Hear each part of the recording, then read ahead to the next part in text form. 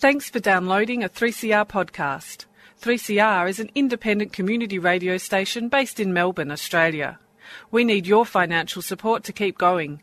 Go to www.3cr.org.au for more information and to donate online. Now stay tuned for your 3CR podcast.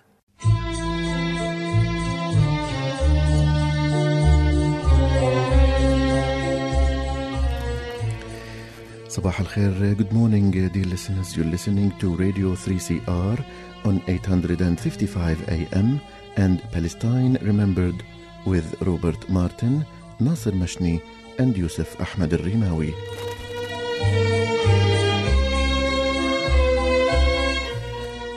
Palestine Remembered is Australia's only English-language radio program that is totally dedicated to Palestine. We'd like to welcome those listening on 855 and those that will join us on podcast at 3cr.org.au.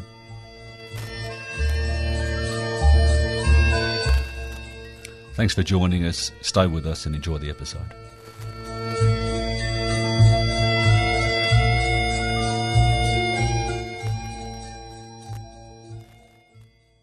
Good morning, Yusuf. Good morning, listeners. And good morning, Michael Sheikh. Good morning, Robert, and welcome, Michael. We have our friend and esteemed author, commentator back. Thank you. Good to be back. Now, what are we going to talk about today, guys? Well, sounds like we have important topics to discuss. Of course, the 70th anniversary of Nakba is hitting us soon, and we will unpack that memory. Also, I think the embassy issue, as we are heading towards the anniversary, the American and also embassy. The Americans are planning to open it in another provocative, symbolic gesture. And we might also touch on the return marches in Gaza and maybe, if time allows, Yarmouk. If we are talking about the 70th anniversary of Nakba to, let's say, a group of audience who know very little about Nakba, where do you start? Okay, well, the date for the Nakba is May 15, 1948. That's the day after Israel declared independence and when the Palestinians considered that they lost most of their homeland. Essentially, they were the indigenous population of Palestine, but the United Nations had decided to turn Palestine into a Jewish state. In order for that to happen, the non-Jewish population had to be driven out. And that's exactly what happened. It was a campaign of textbook ethnic cleansing involving massacres, house demolitions, and all kinds of atrocities to make the civilians flee and then preventing them from coming back. So, I mean, that's 70 years ago, and there's been a lot of other catastrophes since then. There was ethnic cleansing following 1948 as Israel pushed Palestinians out of Israel some more, especially in places like Ascalon and the Negev desert and places like that, pushed them to refugee camps above the borders.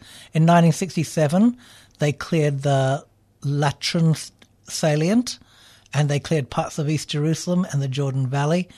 The point I would make, though, is Palestinians call it the ongoing Nakba, because even as we're sitting here today, Israeli bulldozers in the West Bank are coming back again and again to Palestinian communities in the Jordan Valley, in the South Hebron Hills, around Jerusalem. First they will destroy the homes. Then they will destroy the shacks the Palestinians have built. Then they will destroy the plastic tents that have been given to them by foreign aid organizations. They'll destroy the animal pens. They'll destroy the schools, the kindergartens that the people have built by themselves, all in areas earmarked for future Jewish colonization. So, it's not like there was a catastrophe in 1948 and that began the Palestinian refugee camps. They are new Palestinians today that have been driven out of their homes and into refugee camps around the West Bank because they simply cannot hold on. I want to give two examples on this, Michael and Robert. The first example is Al-Araqib village in the Negev desert, a neighborhood that is considered by Israel as unrecognized, which means that it does not appear on maps, it does not appear on Google Maps, does not appear on street signs. And the people of Al-Araqib village are the Bedouins. And these people are actually, let me remind you, they are citizens of Israel. They hold Israeli passports. But nevertheless, they are the wrong citizens of Israel, meaning the non-Jewish citizens of Israel. And that's why they keep getting their village destroyed over and over again. And in 2012 only, the village was destroyed and rebuilt more than 50 times. I actually went to one of those villages and spent time with them. And it's amazing because it is an actual village. I mean, it's very primitive, but they're real people living there wanting to survive. And the fact that quite often it's either settlers or the soldiers will come and actually destroy it. Yep. And unfortunately these days they have the drones that fly over, and anything that's been improved is deemed illegal as well. And if they actually do that, if they actually improve it, the whole place will be demolished. And they can actually be thrown in jail for it. And the other very example I want to give is in Jerusalem, where the authorities, due to different reasons, sometimes not giving license to build or renovate the place, they issue an order of demolition. Not even that your house will be destroyed, you have to do it yourself at your own cost. So this is to go very far in provoking, to go very far in trying to humiliate the Palestinian spirit, to try to break the spirit. But it is not happening. The Palestinians seem to be holding to their spirit of resistance and spirit of steadfastness. And this happened in Australia as well in the 19th century, of pushing the indigenous population into the background as a settler population builds its cities on top of them and things like that. And in the obvious conclusion of this process is in today's Gaza Strip, a tiny little Palestinian ghetto stranded between the Nakab Desert and the Mediterranean Sea. The water's not fit to drink because of overpopulation and Israeli bombardment of public infrastructure. Half the population doesn't have enough to eat. Just on the, I was going to say, just when the last Gaza strike, the Israelis obviously, they targeted the hospitals, the water tanks, the electricity places. They did this on purpose. Yeah. And that's why Gaza is today heading to that uninhabitable land. Dysfunctional. So, Yeah. And that is colonialism 101.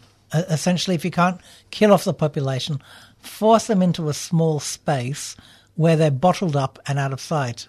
It happens a lot. I think, if there was an American writer called Ben Ehrenreich, and he talked about his experience in Hebron. He said, Hebron is the most horrible part of the West Bank. It's everything that's wrong with the West Bank distilled into a thick brown paste. But he said, if you look at Palestine, it's the rest of the world as well. There's Palestine in Nauru, in Manus, in the border wall that Trump is building to keep Honduran people out, even as he destabilizes their homeland and things like that.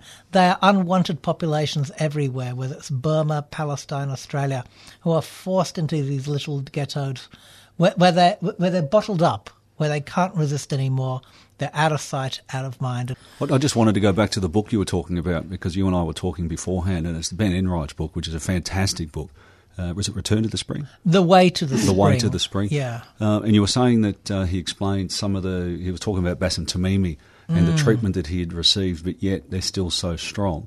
Just give us a couple of minutes on the biggest bits that you took out of this book. And it's a book that I highly recommend to people. I read it a few years ago, and it's a book where you learn, but you have an emotional journey with these particular people. Yeah. Look, I always think that I'm jaded. I know what there is to know about Palestine, but I was quite upset after having read it, because it's the day-to-day violence that Palestinians endured. Like this man Bassam, his daughter Ahed Tamimi has achieved fame for slapping that soldier, and she's in jail now for it.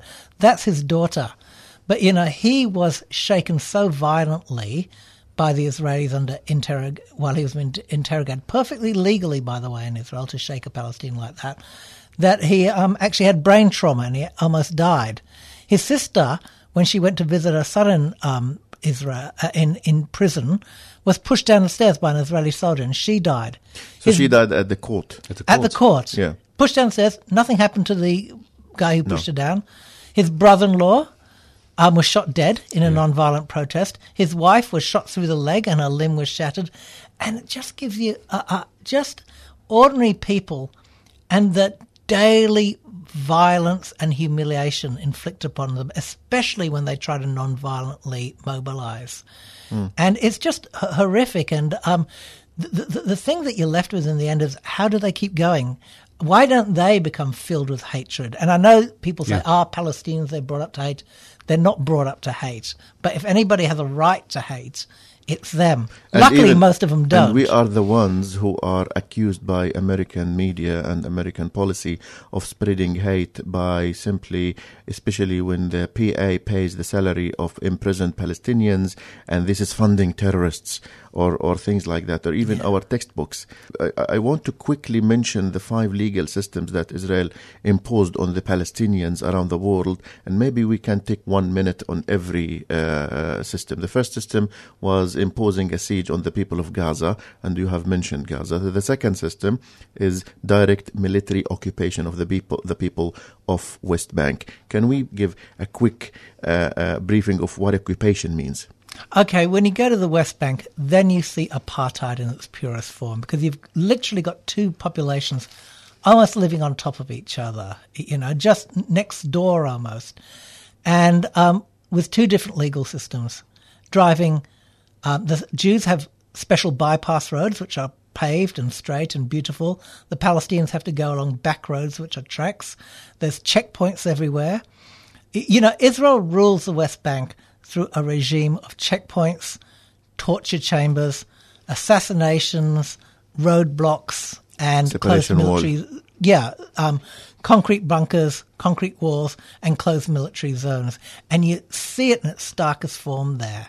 It's not as bad as Gaza in terms of the actual hunger and shortage of water, but you actually see, these restriction of movement. Yeah, perfectly green lawns and full swimming pools right next to a place where there's no water at all. And you can see the first world and third world, and it's a perfect dividing line. So that's the direct military occupation of the West Bank. And the third system is the situation of the city of Jerusalem, because Jerusalem seems to have a situation on its own. So maybe also talk to us about Jerusalem. What makes Jerusalem different from the rest of West Bank? Well, technically, Israel has annexed it already into its country, where the West Bank it hasn't. So, their main preoccupation there is to Judaize the city, and that means keep the Palestinian population below 30%. It's not currently below 30%, but they're doing everything they can to drive the Palestinians out through a whole list, like not building enough classrooms for their children, like never cleaning up the rubbish in Palestinian neighborhoods, never giving any money for funding, putting aside all the land for Jewish settlement and never letting the Palestinians build homes. One of the worst things they do is if a Palestinian leaves for a few months from Jerusalem, they can take his residency away.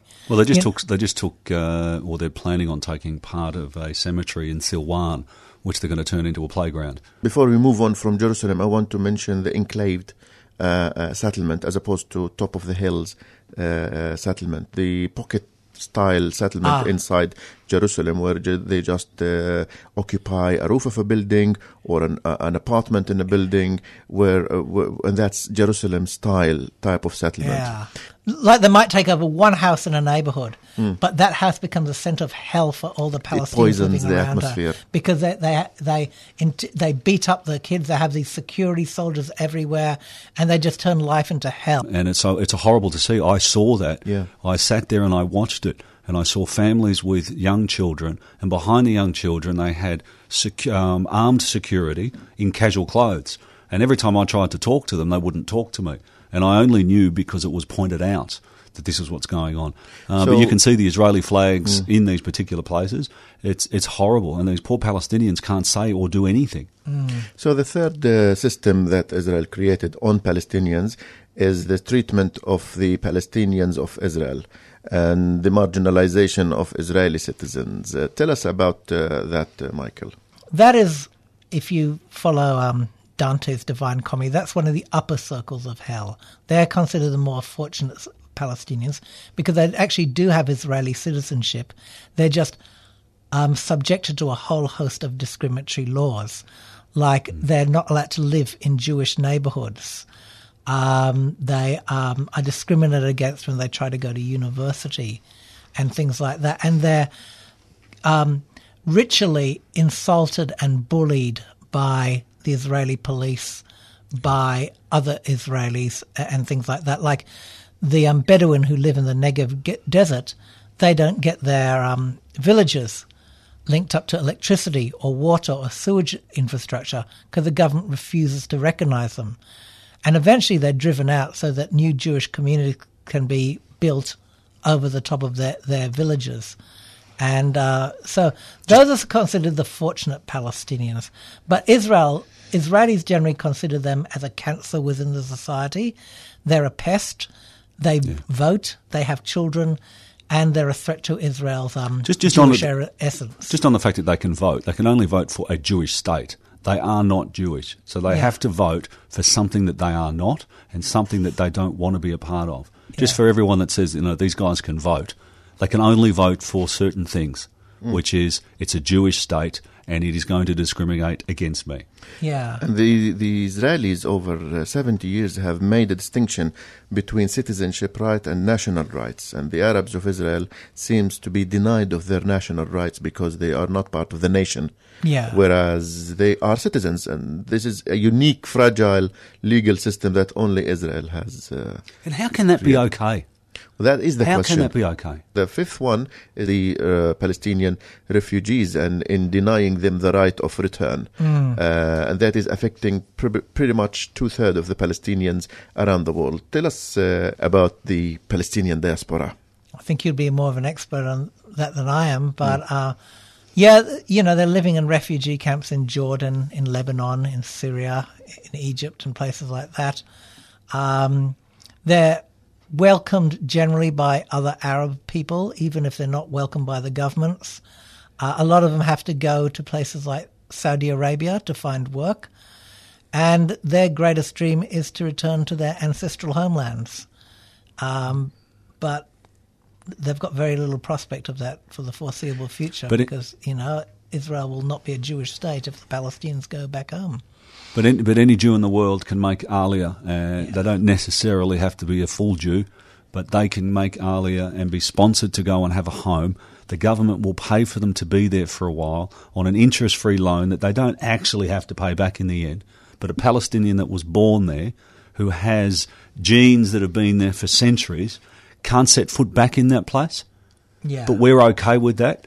And we all say that Israel's okay and that the Palestinians are terrorists. Yeah. And also it's worth mentioning that this is the silent other parallel Nakba, what has been happening with the Palestinians in outside Palestine, especially in the necklace countries. And this is a term that made it into Arabic discord, the At-Tawq, Dual At-Tawq, that is Syria, Lebanon, Jordan, and Egypt. And you have the Palestinians in Lebanon where they are denied accessing basic infrastructure like medical facilities, education, and employment. And there is a list of more than 70 occupations a Palestinian cannot even apply to. And the last of which is 2 weeks ago, they added nursing. So if you are a Palestinian nurse, graduate of Lebanese universities, the system does not allow you to even apply for public or private hospitals. So this is the silent Nakba, and now we see what's been happening in Yarmouk and the expulsion of the expelled people and the second and third wave of refugees, and we will come back to this. So this is a quick profiling of these 5 different systems that Israel imposed on us. Now, Michael, we were touching base before talking about the embassy move and what it does to the Palestine people, but also the date being the Nakba date. Yeah, it's hugely significant, not only because of the date, which is rubbing the Palestinians' nose in it, 70 years after their great catastrophe, but also because Israel has always said that the whole of Jerusalem is their capital. But the international community have always said that understanding that a Palestinian state is impossible without a capital in East Jerusalem, they've never recognized that. And now that America's moving its embassy from Tel Aviv to Jerusalem, that international consensus is shattered. Already Guatemala Paraguay, and the Czech Republic have announced that they're going to follow America's lead. Do we care about those countries? I mean, they're not huge. I mean, is it a huge thing? It's the start of the flood. I can see Australia doing it in 10 years' time under Prime Minister Peter Dutton. Peter Dutton, for sure. Imagine that. Yeah. For sure. You know, but now that consensus is shattered, and it's more or less might have put the nail in the coffin of the two-state solution. And that is a huge defeat for the Palestinians and a huge victory for Israel that should not be underestimated. And I think, that is the significance today of Gaza's Great March of Return.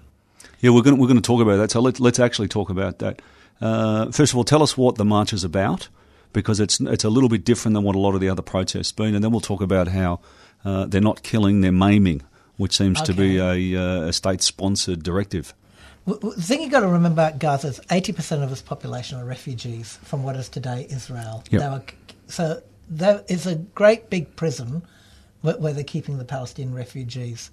The humanitarian situation there is dire because it's overpopulated and it's got a punitive blockade going, and Israel's destroyed most of its public infrastructure. On purpose. Yes, on it's purpose. Also taken about half of its arable land as a buffer zone along the Israeli border.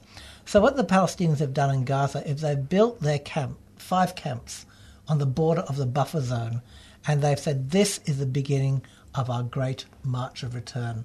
If Jews from anywhere in the world have a right to go to Israel, we have a right to go back to the homes that our grandparents were. So just say that again. The march is saying we have a right to go back to the homes and the lands we owned and our grandfathers and grandparents were driven out from. And that's what the march is. Now they know that Israel will not let them through the fence. So they've confined their resistance to non-violent, mostly symbolic acts of resistance. The trouble is Israel has reacted with extreme violence in this case because almost all Israelis are against the Palestinian right of return. Of course. Well, I mean, it ruins the state of Israel being a Jewish state. Yeah. So, including the progressive Zionists. Exactly. Well, they wanted a two-state solution. That way you don't have to deal with Israel's original sin, which was the ethnic cleansing of Palestine. Yeah. You can just say, look, let the Palestinians have their mini-state in the West Bank and Gaza and East Jerusalem, and we'll have the rest and we'll all live happily ever after. And that was possible. That's what Yasser Arafat supported in 1988 when he recognized Israel's right to exist. Trouble is, that's gone. That's been buried under 50 years of Israeli settlement, a rigged peace process, and now the embassy moved to Jerusalem. Yeah. So instead of licking their wounds and crying at each other's shoulders, the people of Gaza said, okay, we accept that. Now we're going back to the root of the problem, which isn't one state or two states or this or that. It's the ethnic cleansing of Palestine, and that's what they've done. Now let's talk about the numbers, because 40 people have been killed, and one journalist unequivocally, 6 journalists were shot. But tell us about the injuries, because I know that you've done a little bit of research on this. According to the United Nations, Israel has 2,017 people have been wounded by live ammunition in these protests, but only 40 killed. Now, that's a very low number when you think of it. I mean, these are, When we say it's a low number, I mean, obviously it's too many, but the fact is that they're snipers. Yeah. They have the best equipment in the world. They're not far out of reach from being able to shoot. Yeah. If they wanted to, they could have actually executed 2,000 people. Exactly. But they've chosen not to because? Well, according to Médecins Sans Frontières, their doctors in the Gaza Strip say there's a huge number of amputations that had to reform. Yep. And what the medics in Gaza are reporting is the use of this new kind of what they call the exploding bullet. Or dum-dums, what we call them in Western countries. Yeah, that's what they called them in World War I, and they're illegal under international law. But they absolutely pulverize bone, tissue, arteries in the limb that's hit, requiring amputation. And it looks like the Israelis have deliberately chosen this strategy because if they did kill, for example, 2,000 non-violent protesters, even in the European Union and Australia, there'd have to be an international backlash. There'd have to be condemnation. So what they're doing is they're trying to violently crush the protest, not by killing but by maiming. So just as the Palestinians have changed tactics and are no longer calling for an end to the occupation or the end of the blockade, they're calling for the right of return. The Israelis as well have become more nuanced in the kind of violence that they're using against the Palestinians. Instead of killing them, they're turning them to, a population of cripples. That's what's happening. And, it happens. And they don't have the medical treatment. And, a lot of these people that have been shot, they need to actually leave to get the proper help. Well, there were two cases in the first protest at the end of March. There were two Palestinians who needed desperately to go to Jerusalem to have their legs treated. And Israel refused them permission, so they had to have their legs amputated. And the reason they gave was because they took part in the protest. A non-violent protest, but they wouldn't let them through to Jerusalem to get their legs done in a Palestinian hospital for that reason. So that gives you an idea of not only the extreme violence used against non-violent protests, but the precision of it, the ruthlessness of it, if you like. Well, they also admitted that every bullet, they knew exactly where it was targeted. I mean, they tweeted that and they've withdrawn that. But the fact that we know that they're very, very well trained, they do have all the equipment in the world, and if they wanted to, they could shoot a 20-cent piece from a long way away. Exactly, and the Palestinians are no threat to them whatsoever. It's a non-violent march. No Israelis have been injured, let alone killed. So it is in a way it's a massacre, in a way it's a different 21st century type. They're playing the media war as well as trying to crush it through violence. So well, unfortunately, we still hear the bad media reports that that it was a Hamas-organised meeting, which it wasn't. It was organised by a young Palestinian in Gaza. Civil society. A civil society that just wants to go home to their indigenous land. Well, they call it a clash. Clashes in the Gaza Strip. That's a misleading... it is. Non-violent protest crushed by live ammunition is not a clash. It's a massacre. It's an execution or it's a hunt. Yeah, exactly. That's a hunt. Exactly. Michael, the Palestinians seem to be determined to continue, and that didn't seem to have stopped them. Yeah, I mean, that's the most amazing thing about the Palestinians after 70 years of Nakba.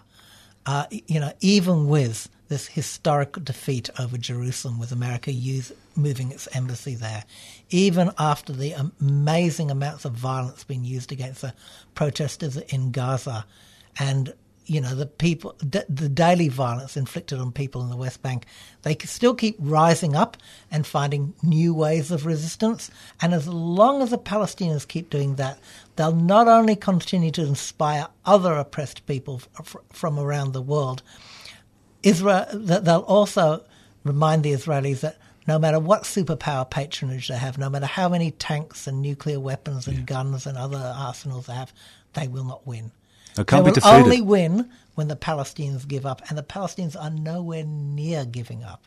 And that, to me, is a very inspiring story. I guess with this we have come to the end of this week's episode of Palestine Remembered. We have touched on important topics like the Nakba, the 70th anniversary of Nakba. We have also spoken about the 5 legal systems that Israel has imposed or has been imposing on the Palestinians around the world. We have spoken about the embassy move by Trump. We have spoken also about the Great Return March in Gaza. It's action-packed. And before we leave, we have to thank our friend and commentator Michael Sheikh, and we are looking forward to talking to you in future episodes as well. Thank you, Michael. Just a reminder that Michael was one of the people that got me very involved in Palestine, and was one that I always used to talk to about and ask questions. And Michael also came up with the flotilla idea, and so he's a very, very good man.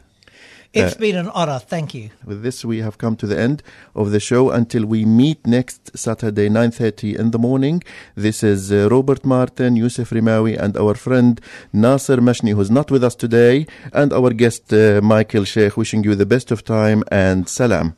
Salam. Bye-bye.